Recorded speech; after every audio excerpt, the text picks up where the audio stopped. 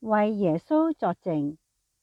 常年期第二主日，耶路撒冷嘅幾位使者問咗若翰洗者兩個問題：你是誰？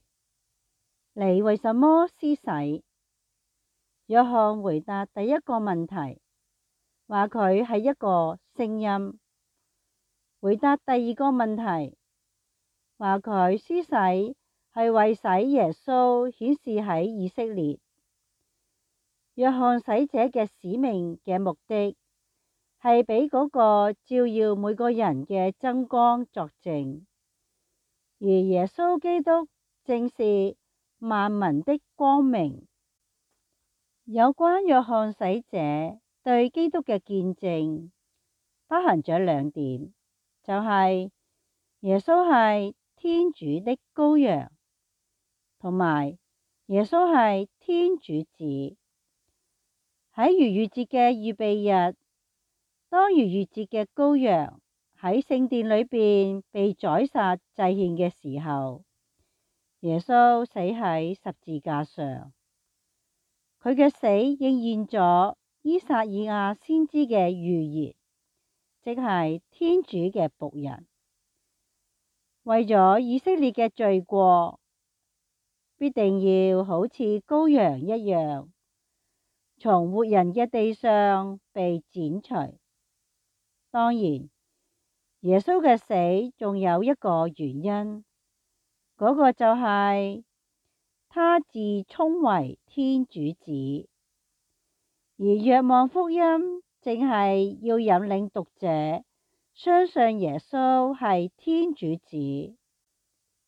唔單止若翰洗者，連納塔乃耳同埋瑪爾大亦都表現出咗呢一個信德，亦都正係借着相信耶穌基督係天主子，我哋先至獲得生命。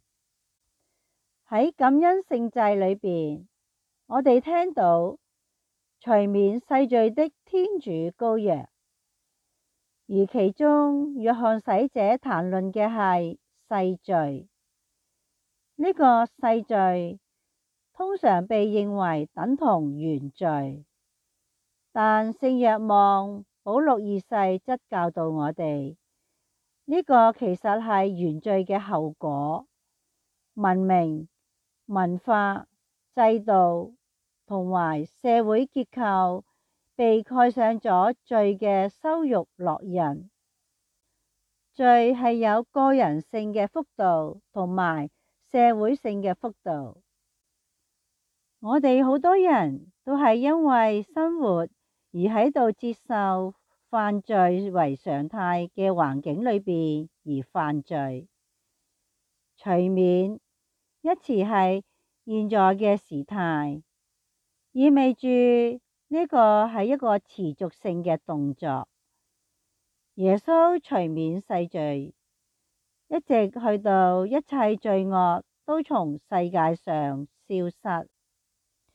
天主使佢嘅僕人成為萬民的光明，好使佢嘅救恩達於地極。聖保祿同聖巴爾納伯喺安提約基亞嘅講道裏邊引用咗依撒意亞先知嘅呢一段經文，借此嚟解釋佢哋未能夠說服同胞相信基督嘅原因。天主的聖道本來先應講給你們聽，但因你們拒而不受，並斷定自己不配得永生，看，我們就要轉向外邦人，宣揚聖道，的確係取得咗巨大嘅成功。天主嘅教會喺各地都建立咗起嚟，各個民族都呼喚我哋嘅主耶穌基督嘅名字。喺今日嘅福音裏邊出現咗兩次嘅詞語作證，成為咗殉道嘅代名詞。殉道是對信仰的真理所作的至高見證，是至死不屈的見證。聖若望洗者就做咗咁樣嘅見證。殉道者為死而復活的基督作證，他與基督因愛德而結合，他為信仰真理和基督的道理而作證。